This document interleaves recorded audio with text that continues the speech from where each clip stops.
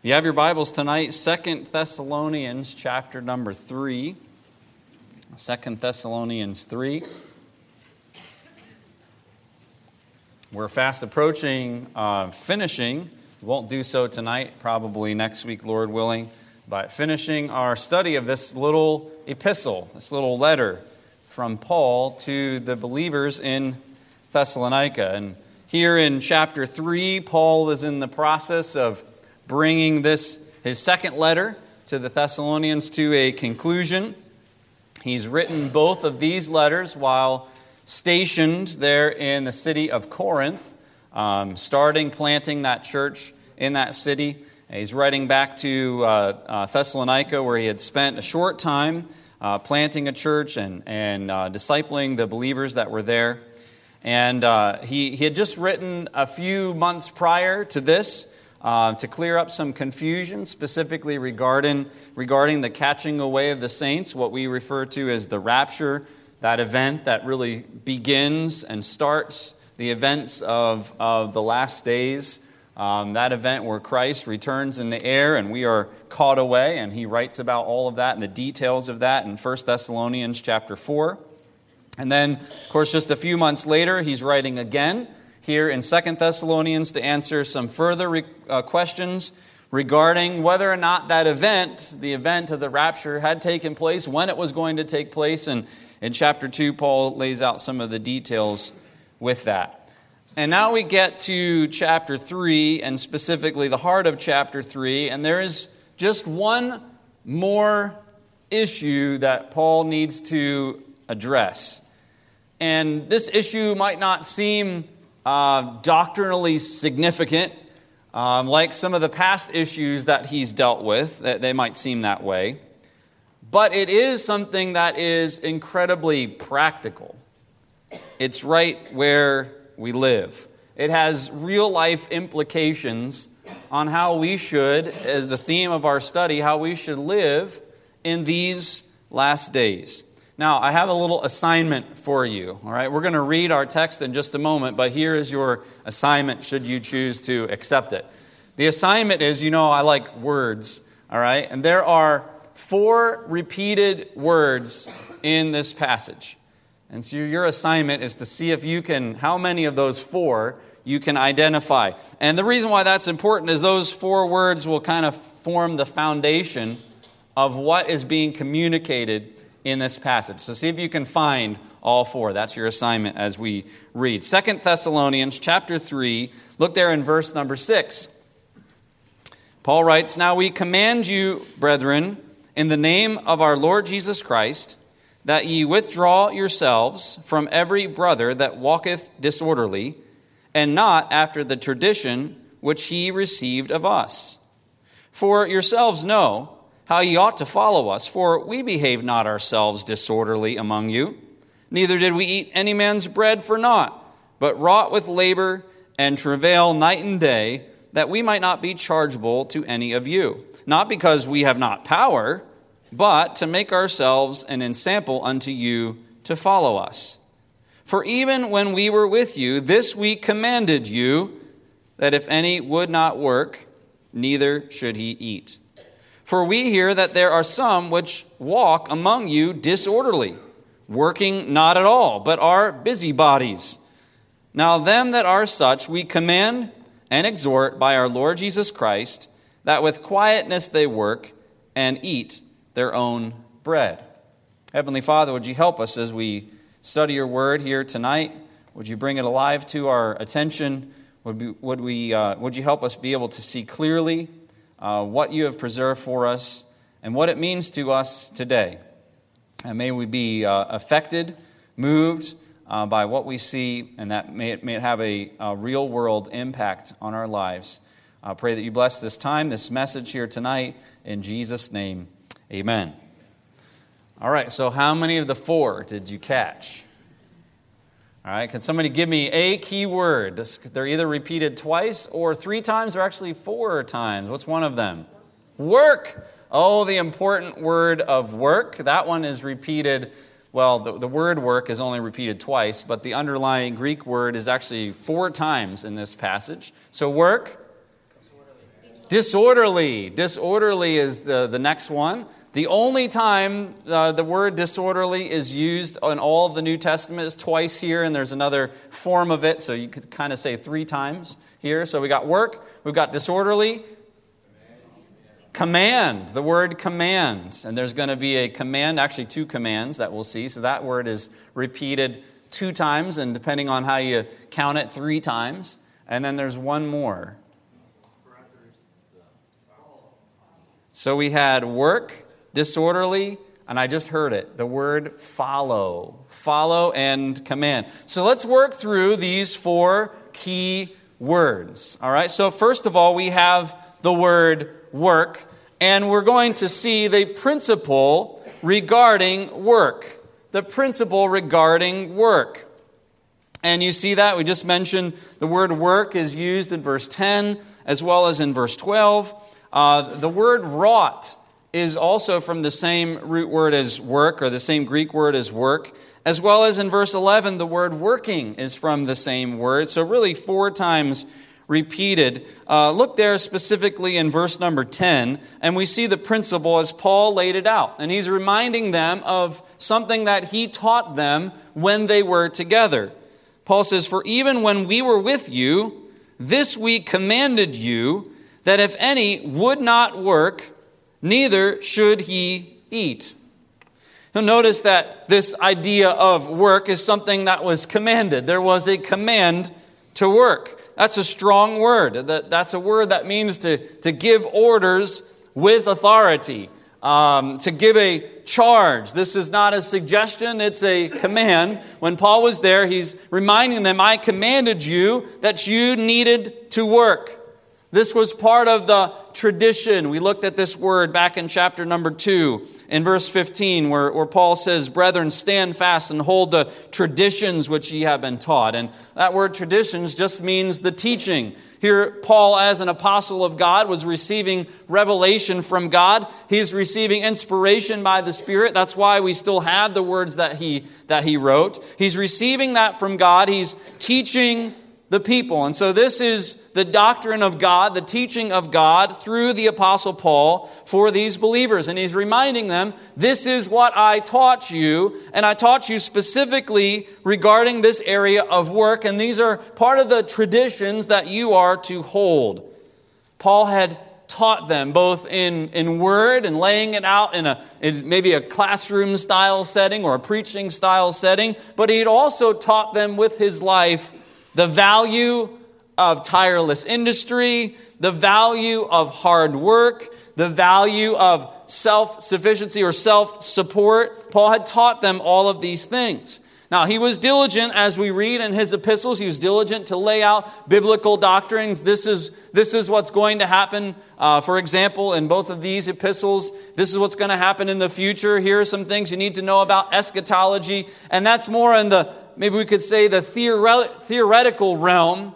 But he was also diligent to teach the practical, real life, nitty-gritty, where the rubber meets the road, the practical things of life.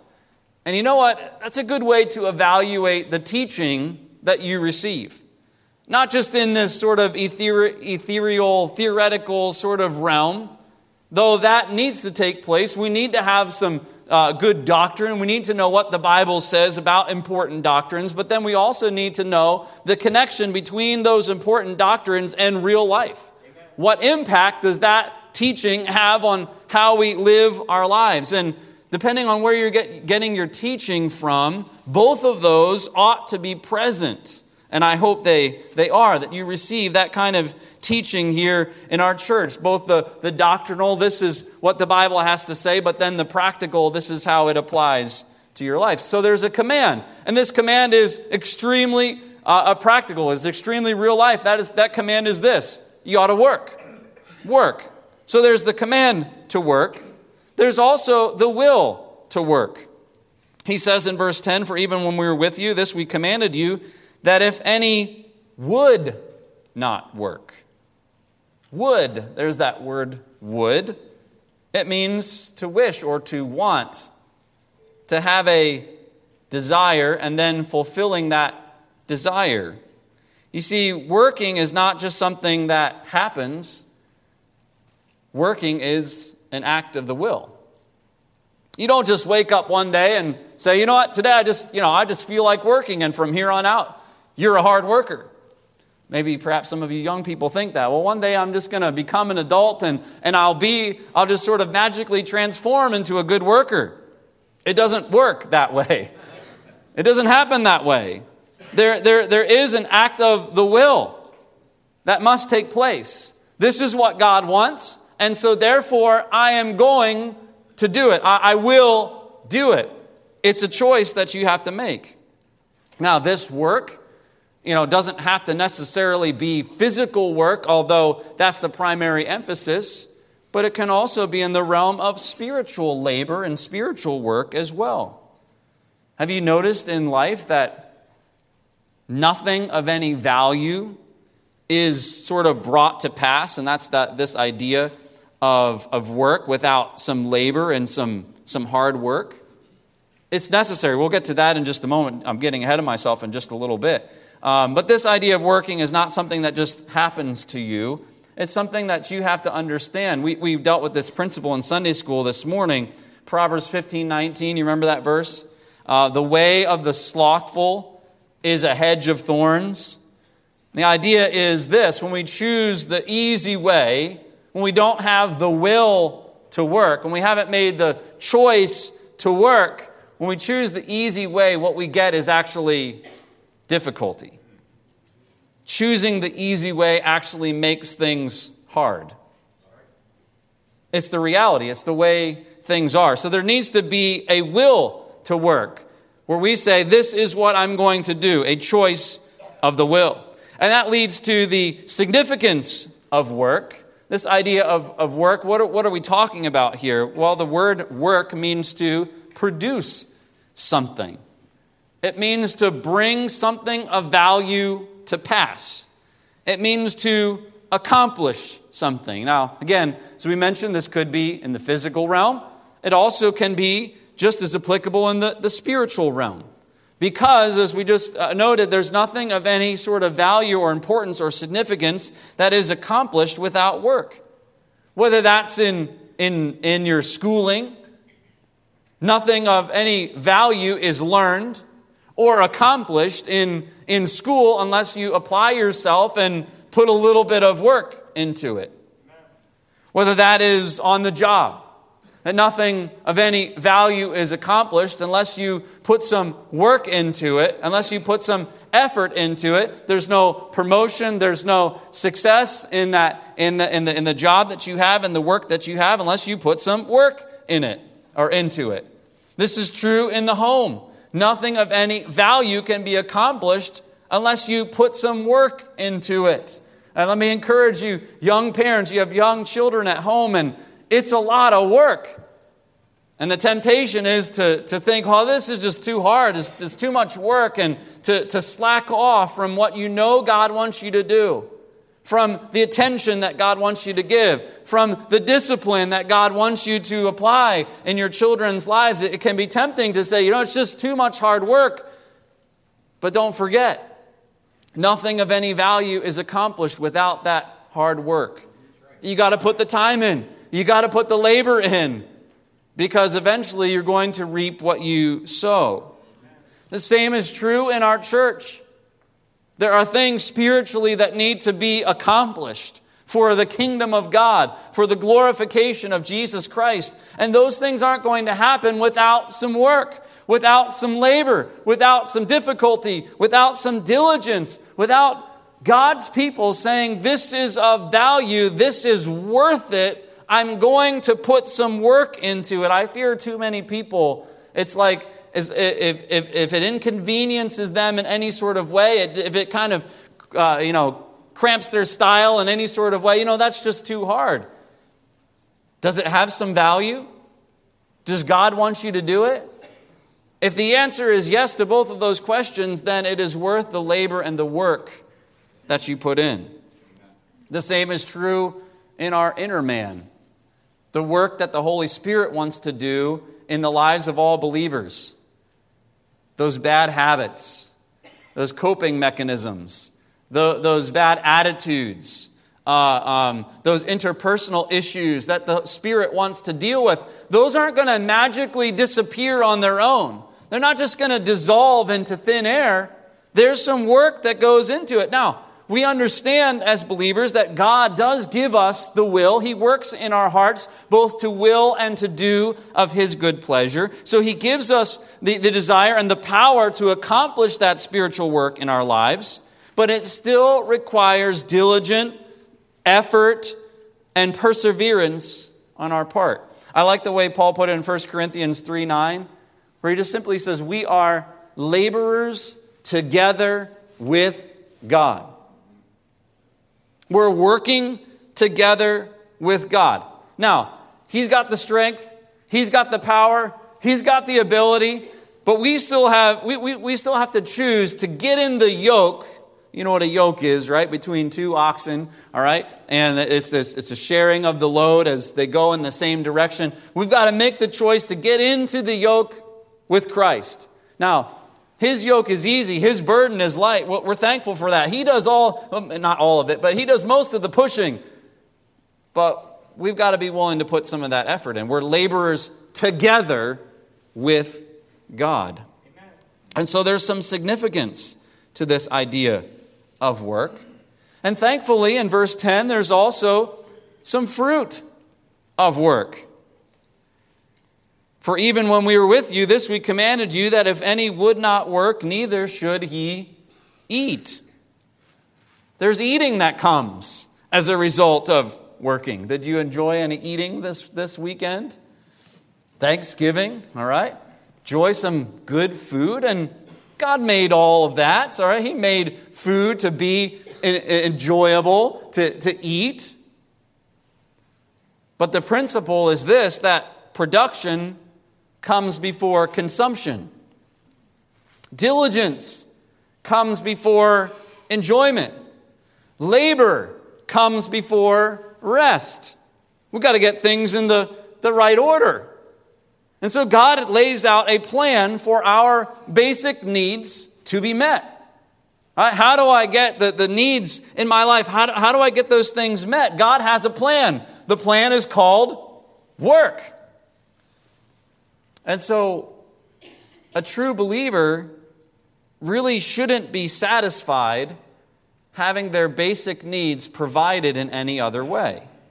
Now, I want to be careful in how they say this. I don't want to be offensive tonight, but there is a truth here that living off of others, living off of the government, taking advantage of the generosity of other people, all those different things, that ought not to be an acceptable permanent solution to meeting your needs as a believer. God has given us a plan for those basic needs to be met. That plan is work. Now, there may be a temporary exception to that, a temporary difficulty that you might go through, or a situation where you're unable to work. So there may be some exceptions to this, but the basic principle remains that the way that God has ordained for your basic needs to be met, for my basic needs to be met, is that we work. Work comes first. Eating, the fruit of that work, comes second. Production comes before consumption. That's God's plan.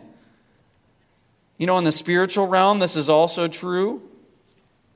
As believers, we should not be content to live off of the spiritual sacrifices of other people. That's right.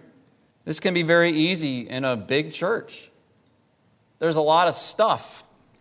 And it's great things that we enjoy, that we like. We ought not to be content to just live off the spiritual labor and efforts of others. As believers, we enjoy, hearing about how people are being reached with the gospel, perhaps around the world, perhaps even in our own area. We love to hear about, so-and-so witnessing, and they got an opportunity to preach the gospel, and we like that. We like to be a part of a church that's involved in outreach. But are you involved in outreach? Are you doing your part? Because it can be tempting to just live off of the spiritual labor of other people. Like, I'm a part of a church that's really involved in outreach. That's great, but are you doing any of it? Do you have a role to play? And that's just one example, but there's other examples as well. Whether that is, programs for your children or different activities or things like that, all of those take labor and effort to put on. Are you participating in that labor and effort? A believer is not just content to sit back and allow everyone else to do the labor while they just sit in the pew as a consumer. Amen. It's not helpful if you do that, because we're going to see in just a second, if you sit back and you're just a consumer, it's going to lead to something. And from my experience in watching, often this leads to just a bitter, miserable life. Where you just kind of sit back and got your arms folded and I don't like this, they're not doing that, and on it goes, and you're a kind of a miserable person.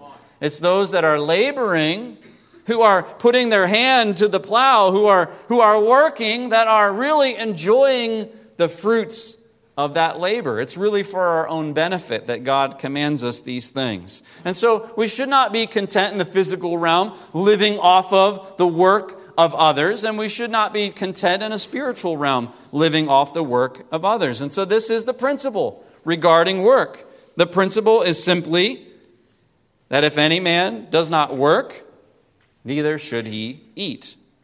So work was our first key word. The second key word was that word disorderly. And we note here the problem with the disorderly. Look there in verse 11. Paul says, "For we hear that there are some which walk among you disorderly, working not at all, but are busybodies." Now that word disorderly is repeated a couple times, and you might kind of scratch your head like, what is Paul referring to? Well, this is the verse here that clearly spells it out. This is what Paul means by that word disorderly. A disorderly person is someone who is not working, but instead they are busybodies. There's a little bit more explanation back in verse number 6, where we're told that here in this church there were some brothers that were walking disorderly and not after the tradition which they received of us. Now we think about this issue of work and how this is God's plan for meeting our needs. And we could say, we look around at the world around us and in our country, we would say, you know what? If this principle was taught and practiced, a lot of our problems would go away. We would say amen to that. I mean, we could see if everyone else practiced this principle, then things would be better. And that is certainly true. But not only was it not being practiced out in the world, it also wasn't being practiced in God's house. Because these individuals were among them. Not just those on the outside or in the outside world, but those that were in the church. Verse 6, it specifically describes it as a brother that walketh disorderly. This was someone who claimed to be saved. This was someone who said, I am a believer, I am a true born-again Christian, but yet they had a pattern of living that was wrong. They were walking in a way that was contrary to how they had been taught. This was in this particular church. So we know what was happening in this church, and that was disorder.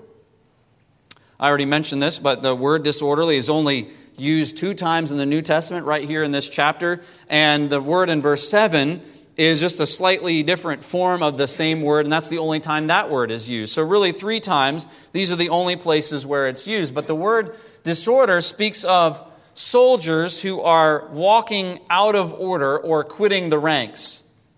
You've seen soldiers that are given an order in which they are to march, which they are to proceed. There's a specific line and where they're supposed to stand, specific places they're supposed to stand, and who they're supposed to stand with, who they're supposed to march with. And this idea of walking disorderly is the soldier who just decides, this is too much.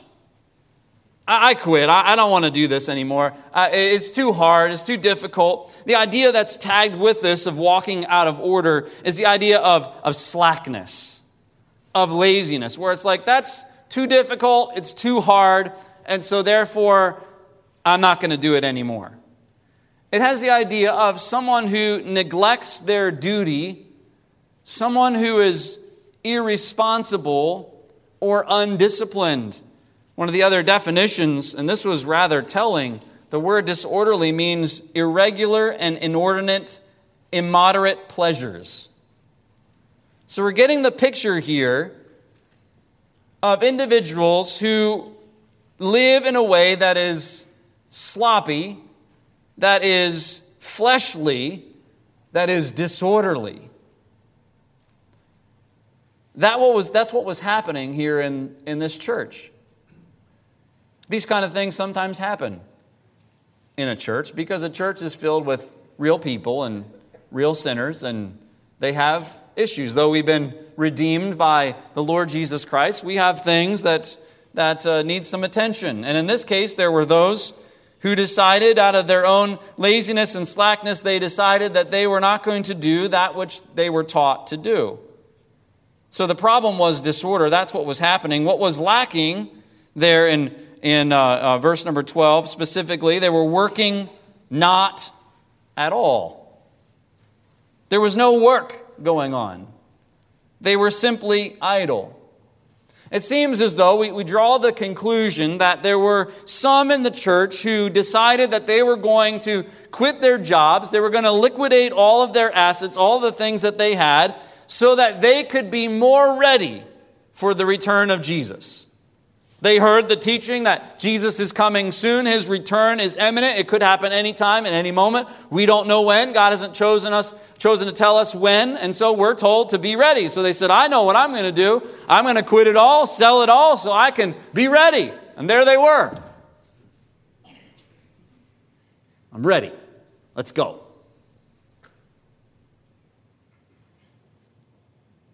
Now what? It didn't happen right away. Now what?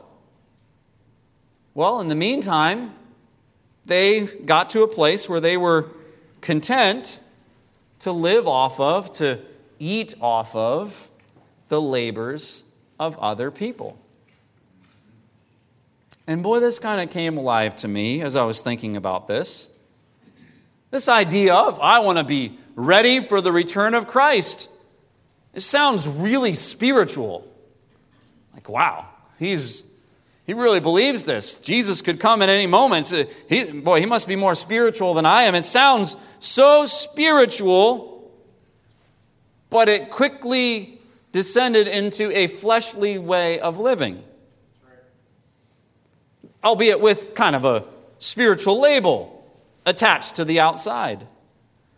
There was a spiritual justification for a selfish pursuit. Did we not hear about that this morning with the idea of the proof text?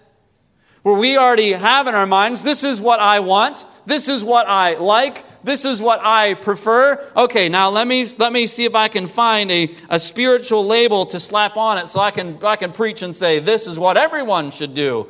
But the real reason you're doing it is because you want to do it. It has nothing to do with the spiritual label. We got to be really careful about putting God's stamp of approval and God's authority on everything that we like and everything that we want. You get the idea, and from the meaning of this term, disorderly, is that we have a group of people who didn't really enjoy the idea of working in the first place. And the spiritual label was a convenient excuse to not do that which they didn't want to do. And we have to be so incredibly careful of this. We have our minds made up. This is what I want to do. And so let me find a spiritual justification of why, God told me to do that which conveniently I want to do. Or God told me not to do, that I don't have to do that which I don't like to do. We need to be really careful. And that's what was happening. What was lacking is these believers were working not at all, and then that led to that which was resulting. And now what? What are you going to do? Well, you slide into this idea of being a busybody. Now, specifically what's here at the end of verse number 11, the idea of working not at all but are busybodies. This doesn't necessarily translate, and I'm trusting those who know Greek who write about this, but specifically this is a Greek pun or a play on words. So some of you who really like puns and like play on words, the dad jokes and all of that, all right? Paul liked a good pun or a good play on words. So there's your justification. There's your proof text on that. So if you really want to use puns, you can point back to this. But the pun, the play on words was this, that these individuals were not busied in their own business, but instead were over-busied in the business of others. Just to kind of give a little bit of correlation in English to the play on words that's there. So they're not doing what they're supposed to be doing, which led them doing too much of what they were not supposed to be doing. This idea of busybodies, that word means to busy oneself about trifling and needless and useless matters. It leads to the meddling in the affairs of others. Not doing anything of their own, the only thing left to do was to opine on the things that other people were doing. Because there wasn't anything to do. We might use the phrase, they had a little too much time on their hands. Have you ever heard that before? Or, idle hands or idle minds are the devil's workshop. The only thing left was to sit around and look at all the believers in the church and say, I don't know if I like what she's doing over there. I don't think what he's doing is right. I don't approve of the way they're living. That's probably not right. I don't like that. I don't like that. I don't like that.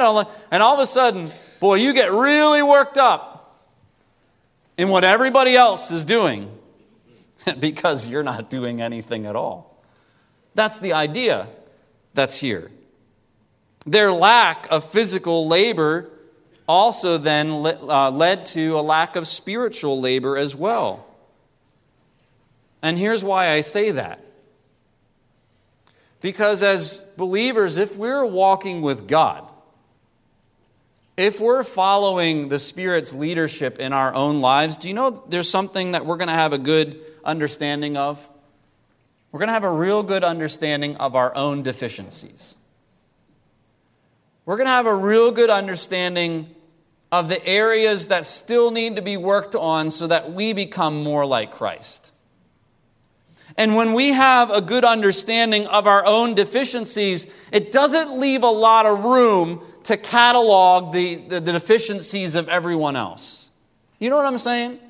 There's not much space left in our lives because we've got some work to do. We've got some things that need attention. There's not a lot of space for me to be worried about, what's going on in your life and how you're not doing what you're supposed to do and how I disapprove of your decision and your choice and how I don't like this and I don't like that. There's not as much room for that. That doesn't mean that you can't exercise discernment and you can't say, well, I'm not going to choose to live in that sort of way that I might see being demonstrated around me. That doesn't mean we don't have discernment, but it does mean that we are busy. We have the attitude of, I've got enough problems on my own to work on, let alone trying to work on everyone else's problems and fix everyone else.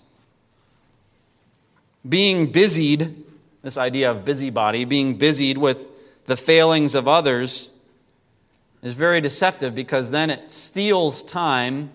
It takes away time from the work that needs to be done on myself.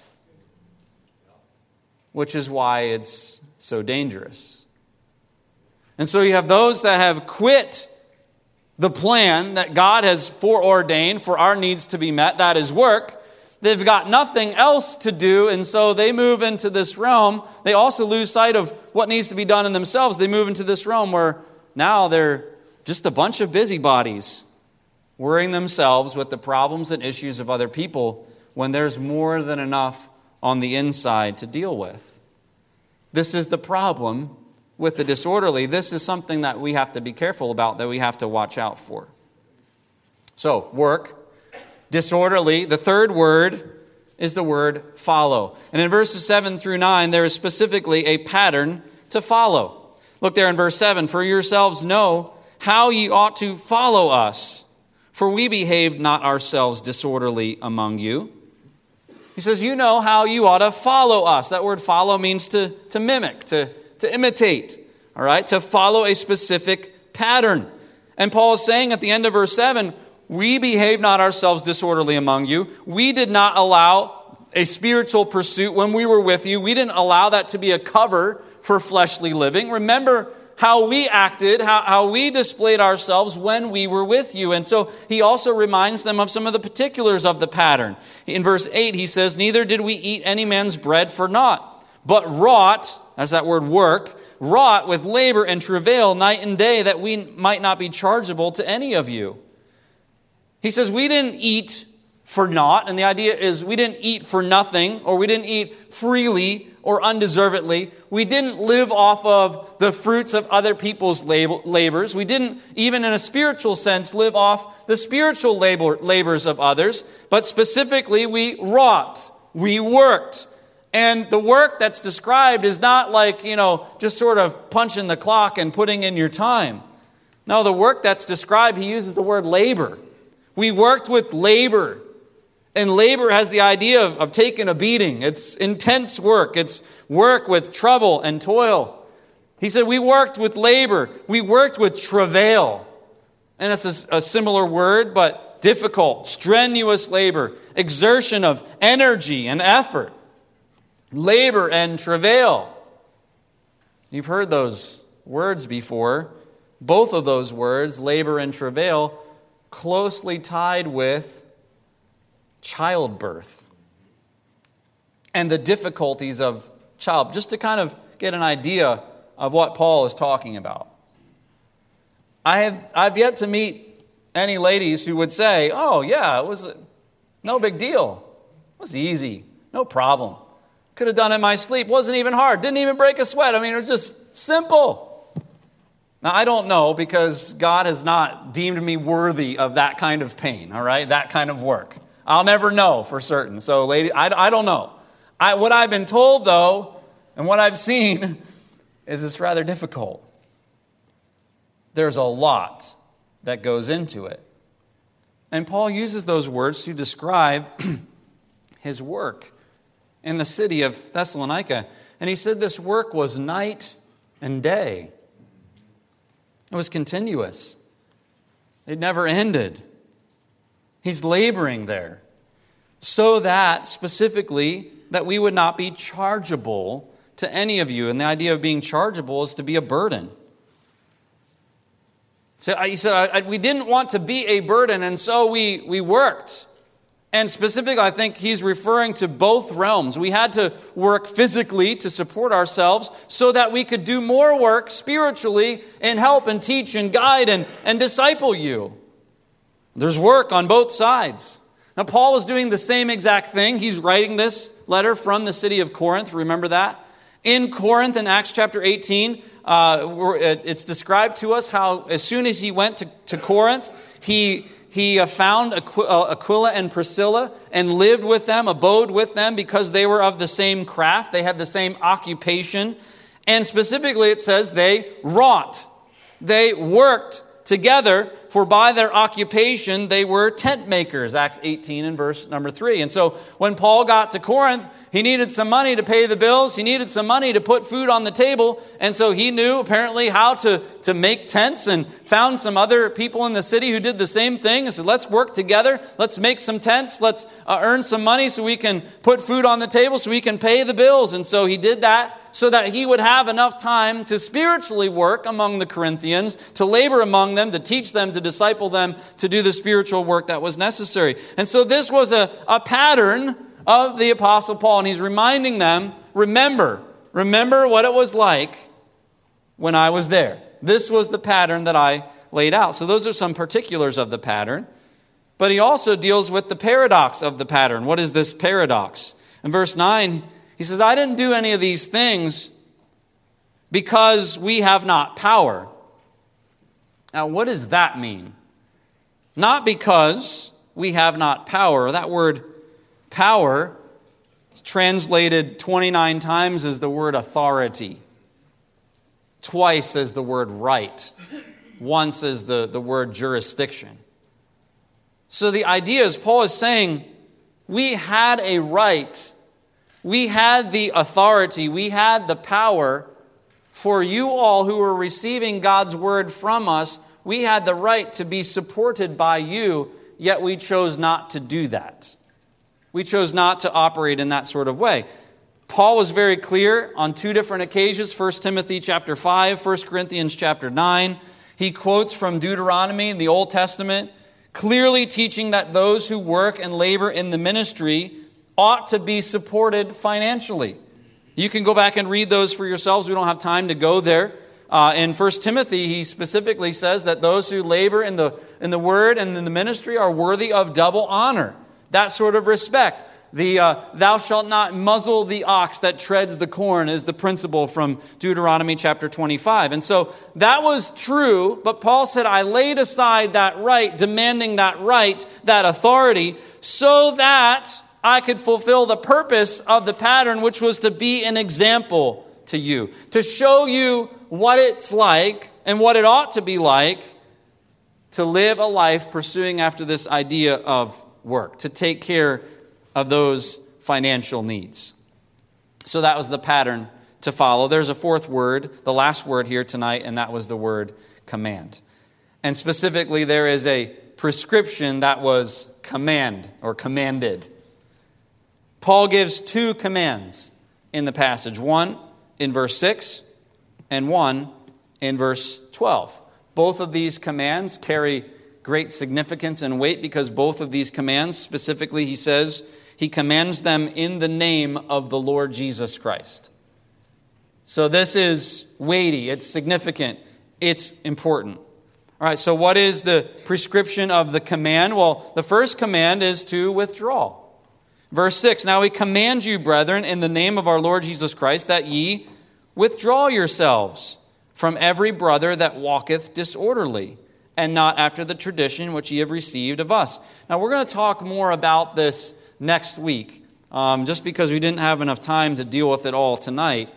But this is a corporate, a plural command. He uses the word ye in verse 6, that ye withdraw yourselves. So it's a plural command with individual responsibility. But the idea of withdrawing is avoiding. It's keeping away from. It's abstaining from close association. And I want to remind you that specifically those that he's talking about, specifically withdrawing from, are those who, yes, they claim to be a brother, but they've been taught. They know how they're supposed to live. They had received that tradition, but yet they specifically chose a pattern of living. They chose a lifestyle that was contrary to how they had been taught. They had made a willful choice. And this was not necessarily, we all have failings, we all have weaknesses. This is not just, I failed in this area or I'm weak in this area, but it was a specific willful choice. This is how I'm going to live my life. So let's make sure we understand the context of this. But specifically, Paul tells these believers, you should avoid close association with that individual. And of course, we see a scriptural principle all throughout the Bible, and the principle is we do have to be careful about our associations. In Bible class in EBA this week, we were talking about friendships and how they had boiled it down in our curriculum to three different levels of friendships. There's probably more, but three basic levels: the idea of acquaintances, the idea of generic friends as far as knowing people, casual friends, and then there are close friends. And we were talking about how really as believers we have to be really careful who we allow into that area of close friends. Now we ought to be a good acquaintance, and we were talking about how to do that, how to smile and be friendly, and that's how we make acquaintances, and we gather casual friends. And of course, as a believer, casual friends give us opportunity to invest the gospel, and we ought to look at building those kind of relationships with those who are around us. But we ought to be really careful who we allow in to be that close friend. Because our close friends have a great impact on our lives. We are influenced, and not just young people and teenagers, but as adults, we are influenced, and we need to be careful. And so Paul says you need to withdraw. We're commanding you in the name of the Lord Jesus Christ that you withdraw. This is not an isolated command. Romans 16 and verse 17 says, "Now I beseech you, brethren, mark them which cause divisions and offenses contrary to the doctrine which ye have learned, and avoid them." That doesn't mean be unkind. It doesn't mean be mean. It doesn't mean treat them like they have some sort of disease. But be careful about allowing them into that arena of close friendship. Avoid them. 1 Corinthians chapter 15 and verse 33. "Be not deceived. Evil communications corrupt good manners. You will be affected by those who you choose to have close relationships with." It will happen. You will not be the exception. No matter how strong you think you are, you won't be the exception. You got to be careful. And so the first command is to withdraw. The second command, and that first command is specifically directed to those that he's writing to. The second command is directed to those who he's really pointing out the failings, those who had chosen to walk away from work and now had gotten involved in being a busybody. And the command to them was simply work. Hey, it's time to get busy. Verse 12. "Now them that are such we command," and notice this is interesting, he adds the word exhort. "We command and exhort by our Lord Jesus Christ, that with quietness they work and eat their own bread." The idea of exhorting is it's a command, but then it's also someone who says, come alongside, all right? I'm exhorting you, I'm urging you, I'm calling you near. Let's go to work together is the idea. And so this is a very gentle encouragement of the Apostle Paul. Now, I'll point out that this is kind of Paul's final warning. He had dealt with this back in 1 Thessalonians chapter 4. Verse 11, he wrote that you study to be quiet and to do your own business and to work with your own hands as we commanded you. And so he kind of addressed the issue a little bit in 1 Thessalonians. Now he's really laying it out, being very explicit here. And you'll notice that he'll follow it up in verse 14 when he says, "If any man obey not our word, by this epistle note that man and have no company." All right. So this is kind of Paul's final word. And he's telling everyone else, hey, if they don't receive this, then you're going to have to take the next step. And we'll talk about that next week corporately. But he's laying out the fact that greater consequences are coming. But this idea of work has three basic action words that are associated with it. The first word is the word, I forgot to put it on there, but the word quietness, right? In verse 12, that with quietness they work. Think about this now. This is kind of a neat truth. Quietness is the state of undisturbed calm and rest. It's the contrary word. It's the antithesis of this busybody. So just worked up and concerned about how everybody is not doing what they're supposed to be doing, and it's like the blood pressure is raising. What am I going to do? All right, with quietness. Do you know that we can give other believers, and yes, maybe even other believers in our church, we can give those believers, those who maybe we see and we look at how they're acting and what they're doing and we say, that's not right. It's wrong. I disagree with how they're living. Do you know that we can give those individuals to God, our Father and their Father? You could say, look, I don't agree with this. I don't think it's right. I think there's going to be consequences with this, but they're your child. Let me pray for them.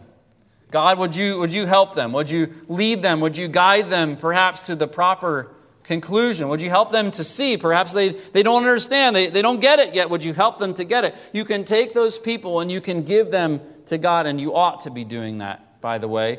If you don't, this idea of quietness is not going to be a part of your life. You'll take on the stress of everyone else and making everyone else's decisions for them. So with quietness, then work. Go about your labor. Pursue accomplishing something. Pursue after bringing something of value to pass. Now, this is not just, building something. It's not just earning a paycheck. It also involves spiritually, bringing something good to pass in the life of someone else, serving someone else. Work, all right? Have that state of undisturbed calm and rest, and then work.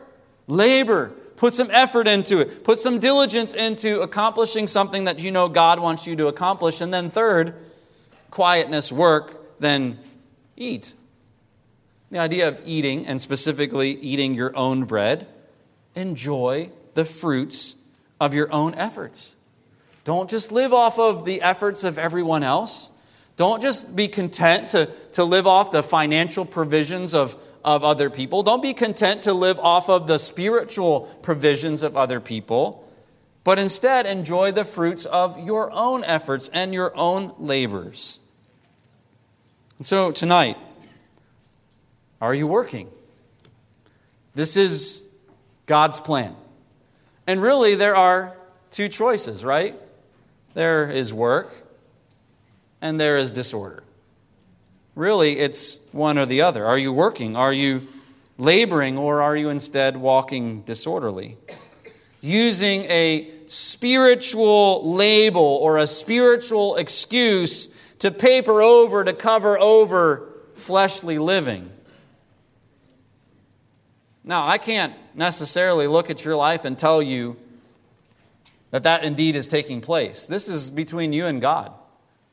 Whether or not those things that you choose to do and you kind of slap that godly label on the outside are truly what God wants for you, or whether or not it's just an excuse to do what you want. This is between you and God. But are there areas of spiritual labor and spiritual service that you've walked away from, that you're neglecting? Perhaps because, it was just too hard. It's too difficult. It's too tiring. And there's some areas where God wants you to be involved, and instead you've chosen to be spiritually idle and allowing everyone else to do the labor, and you just sort of live off of the spiritual high that other people provide. That's not how God intended. In a physical sense and in a spiritual sense, are you content living off of the sacrifices and labors of others? If you are, then the natural results that come from it is the idea of not being satisfied. Yeah, you'll eat of the fruit. It'll kind of give you what you need to get by, but you're not going to be satisfied. You're not going to be fulfilled. And the reason is you're not following God's plan for the provision of those needs. God knew what He was doing when He commanded us to do these things. God knew what He was doing when He laid all of this out. It's really just, mankind, human beings discover, hey, you know what? People really should work. It's really good for people to work and not just, to sit around and pursue after the arts with their spare time. It doesn't work that way. It might be nice, but it just doesn't work that way. God knows how we work. God knows how we tick. God knows what we need. In a physical sense, we need to work. In a spiritual sense, we need to work and enjoy the fruits of our labor. That is God's plan.